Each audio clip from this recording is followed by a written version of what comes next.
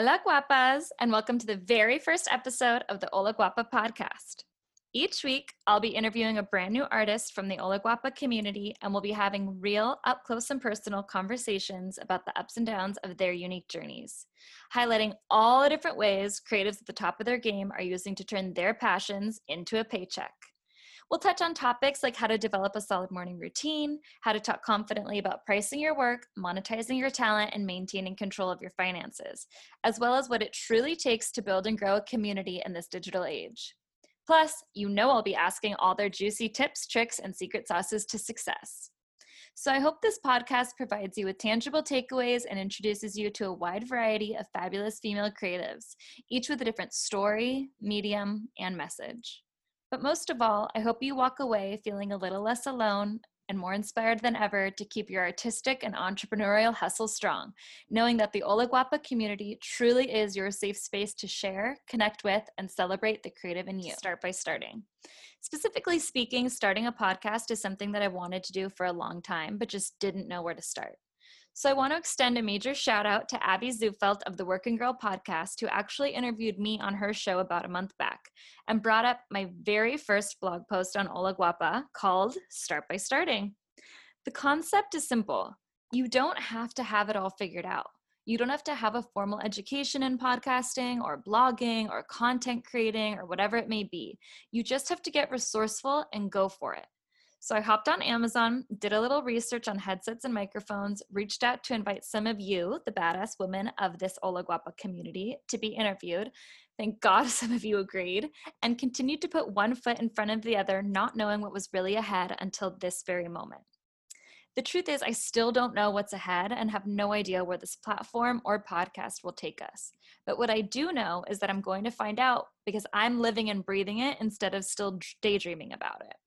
So if you're out there and you have an idea or something you want to try, I'm encouraging you now to let this be your sign and start today. Do something big or small that moves you closer to realizing your vision, whatever that may be. Next, if you're feeling brave, share it with me via DM or share it with a friend or another member of this community. A little hot tip is sometimes I share goals with the Hola Guapa community by posting to my feed with an announcement date in order to hold myself more accountable. So try it, because the worst thing you can do is fail, learn, and get back up each time a little bit stronger to try again.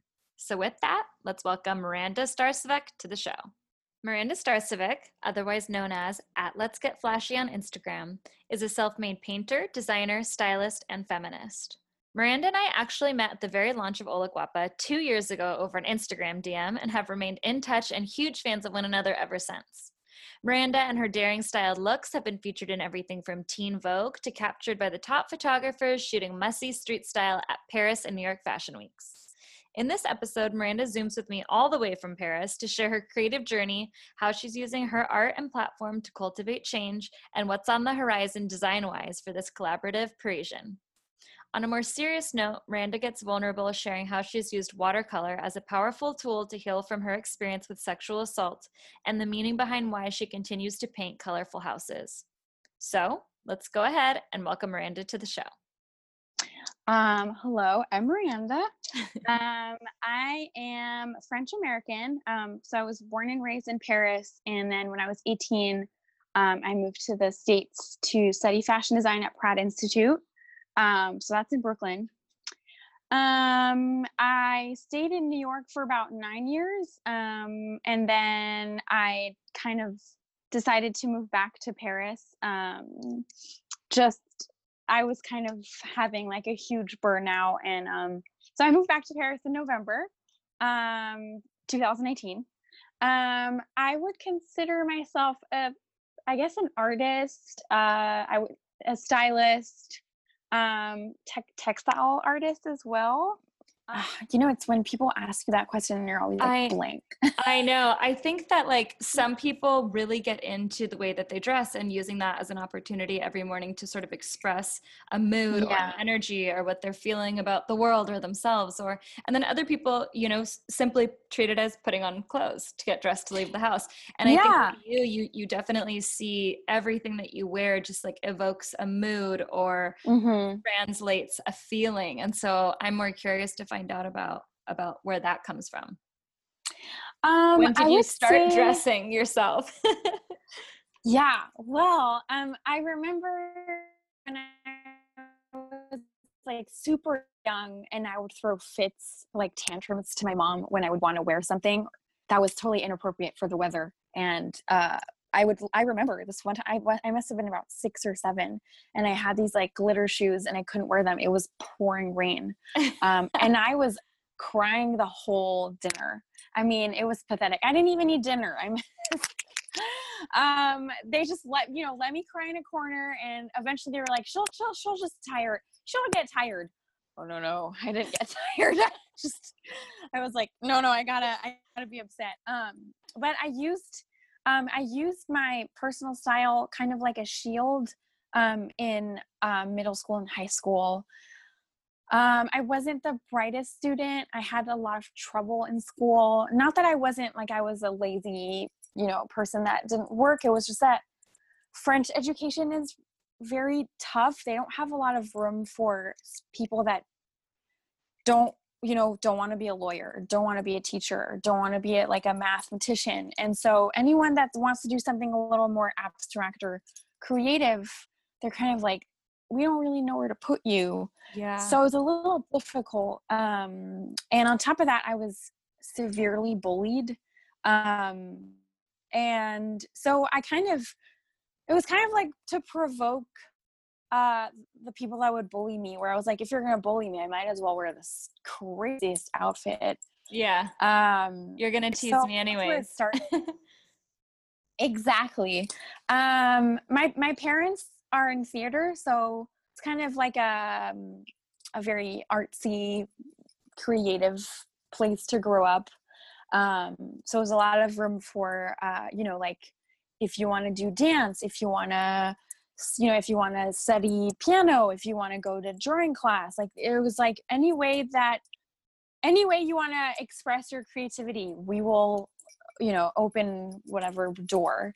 So that was really helpful. And I guess that helped a lot also for my creativity about dressing myself, I guess. Yeah. I feel like you often, you style other people, but the way that you style yourself, I think is personal too. Yeah. I used to have a blog, which is how I started, like personal documentation about what I would wear. And I kind of got pissed off about blogging, and the whole influencer movement happened, and I was kind of like, well, this isn't really what I was trying to go for. So I started styling other people, and that's when I was like, oh, that's a job. I could actually be paid for that. So yeah, it was kind of like a new adventure. Yeah. Yeah. How did you take that from like being a hobby and then figuring out that you wanted to style other people to making it like a career? I think I just styled my steps you friends. took. Yeah, I mean, it was just like, I guess my friends would come over when, they needed something for a specific occasion, or like, and then I would kind of help them, like, oh, this one and that. And then it kind of happened where I styled, somebody called me and they were like, oh, I'm doing a shoot. Like, do you want to come style just for fun? And then I started doing it, and eventually somebody was like, oh, hi, Miranda, we're looking for a stylist and we're offering this much. And I was like, oh, guess so. People really often, I think like creatives often have a hard time like talking about money or setting a price. Oh, yeah. Or is that something that's been a struggle for you? Oh my gosh, so much.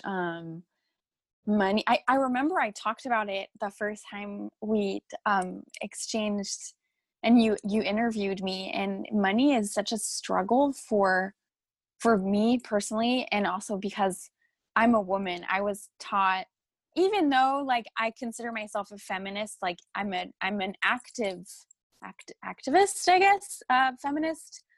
I still suffer from cliches like women aren't paid as much as men, or women, can't go and take a job somewhere else because, like, oh my God, what about, I don't know, whatever, your boyfriend or your girlfriend or your partner, I don't know, mostly from a heterosexual side of view. And so, yeah, I remember the first time I got a job as a merchandiser, they offered me a salary and I was like, should I negotiate it? And I was like, no, they're not going to give it to me if not. So I just accepted it. And then like a few months later, I spoke to one of my old colleagues and she was like, oh, Miranda, you should have asked for like $10,000 more. They would have given it to you. I felt so stupid. I was like, why hasn't anyone taught me that? I know it's something that's so often untalked about. And I think you're right. There is sort of a difference between how men are able to approach the situation versus women. And just even to take it like a step further, I feel like creatives, since what we do is so unique, specific, I mean, it can't really be measured by like success or failure all the time in the same way that a lot of other industries can be. What is your value? And then to put a number figure on top of that, it's a complicated topic. Yeah. And also as a freelancer, like putting money, like, cause that was a specific job and a title. But like, yeah, as a freelancer, like even for you, if you're going to work on a project and somebody's going to be like, what's your starting rate? What's your start? And you're just like, well, how many hours am I going to spend painting or like making this embroidery? And you're just like, I don't know. Yeah. Or even like, I think, is there like, do I say 6 hours, but 3 of them are spent getting ready or doing a mood board, or is that time charged the same as actually painting? Is there anything that's helped you along the way, like that you can think of, any advice that you've been given that would be helpful? I mean, I asked a lot of my friends that were already in the industry and like already working, and I was like, how do you charge something? How do you like, how does it work? And I guess I just asked them a lot. But it was honestly, it was off like just me faking it till I make it. Figuring it out. Seeing a salary and being like, that worked. I guess next time I'll be like, maybe I should do more. And I guess, I mean, criticizing myself in that position, being like, do I really deserve that much money? Or it's not even criticizing. It's just like reflecting and being like, yeah, I do. I work hard. Like, of course I deserve it. I deserve it as much as the other person, you know? So it's a weird subject. It's something that you kind of figure out as you go because no one has really taught you about it. Right. So tell us, so is styling your, like, would you consider that your full-time gig? I know you paint too. So are you splitting your time right now 50-50? Or, I mean, I'm sure with COVID, things are totally different than normal. Right now I haven't styled since before COVID, because there hasn't been any work. So I've mostly been, painting, and doing a lot of, embroidery and, weaving. But it's not enough. I've had this project in the back of my head and my mom is actually pretty involved in it. Because my mom and my dad have a theater company together, and their shows, they perform, and their shows were completely put on hold. So they don't have a job either right now. And I've always wanted to create a brand. I just didn't really, it's kind of like putting your foot in the water and being like, oh, I don't know what I'm doing. Totally.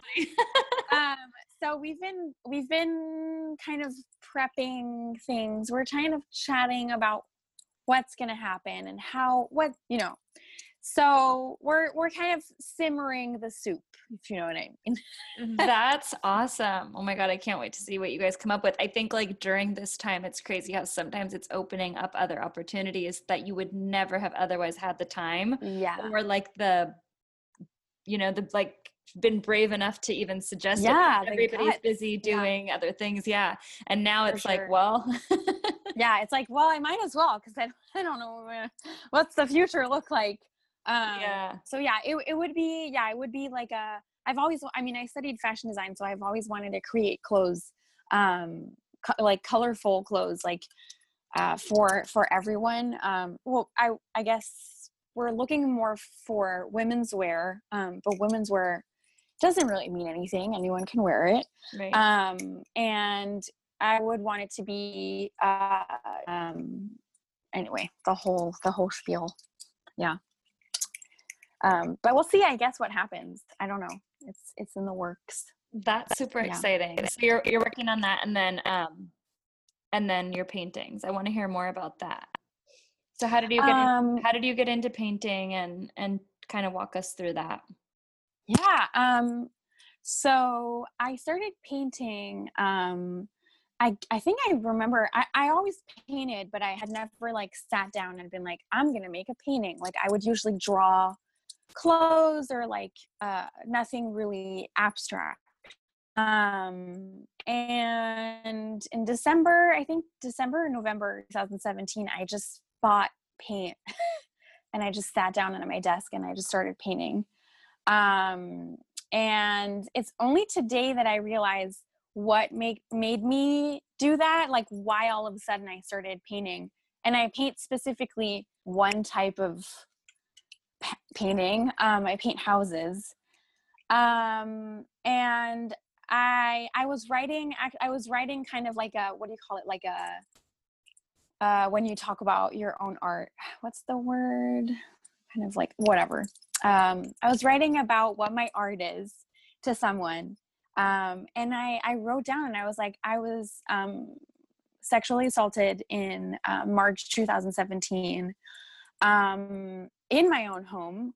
And I kind of started painting houses to like, because houses are supposed to make you feel safe, and they're supposed to bring you joy. And my house has always been a representation of myself. I've always wanted to feel like I was surrounded by happiness and colors and art. So I started painting houses. And that's kind of what, I don't know, I guess made me do that. So I used kind of like a really awful, sad thing that happened and transformed it into, you know, I'm going to use it as a power, as a tool to make me feel happy and, you know, give houses to other people, I guess, in a way.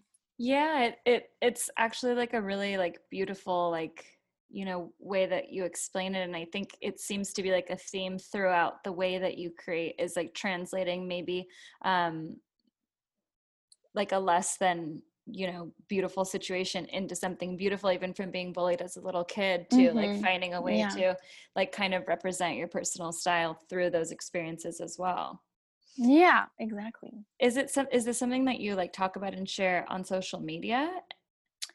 I've definitely shared my bullying in high school. Definitely, I've always shared about, because a lot of people ask me like, how do you like not have the guts to wear what you want to wear, but kind of like, how can you do that? And I'm just like, I don't know. This is what I want to wear. And like you would almost feel probably weird wearing jeans and a white t-shirt. Yeah, I actually went to a protest in Paris on Saturday, and it was a huge protest, and I wore all black. And I wear black. I wear black, and it's like extra, you know, like a leather jacket with like pins everywhere or whatever. And here I wore a black t-shirt and black jeans, and I was like, oh, I feel naked. Yeah. Really no, I know strange. the exact feeling. That's so funny. It's weird, yeah. But in terms of my sexual assault, I kind of opened up about it really recently. And I just think I mean, I wasn't sure what had happened to me first. So I went through, I mean, as a sexual assault victim, it's known that, you know, you have like this whole process and journey where you realize what happened to you. And yeah, after two years, I kind of realized what had happened to me.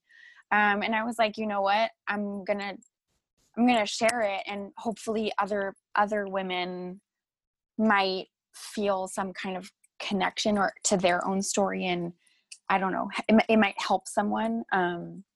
So yeah, I'm happy I did. It was definitely a big step, for sure.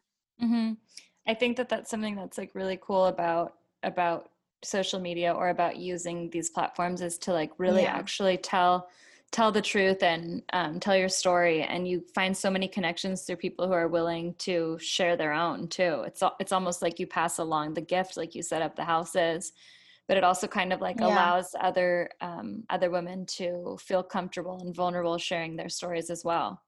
Yeah, exactly. I mean, I've gotten a few messages that literally made me cry. I was like, it's like somebody sees you and decides to share something so personal, and then it's like this connection with them, and you're just like, I wish I could hug you.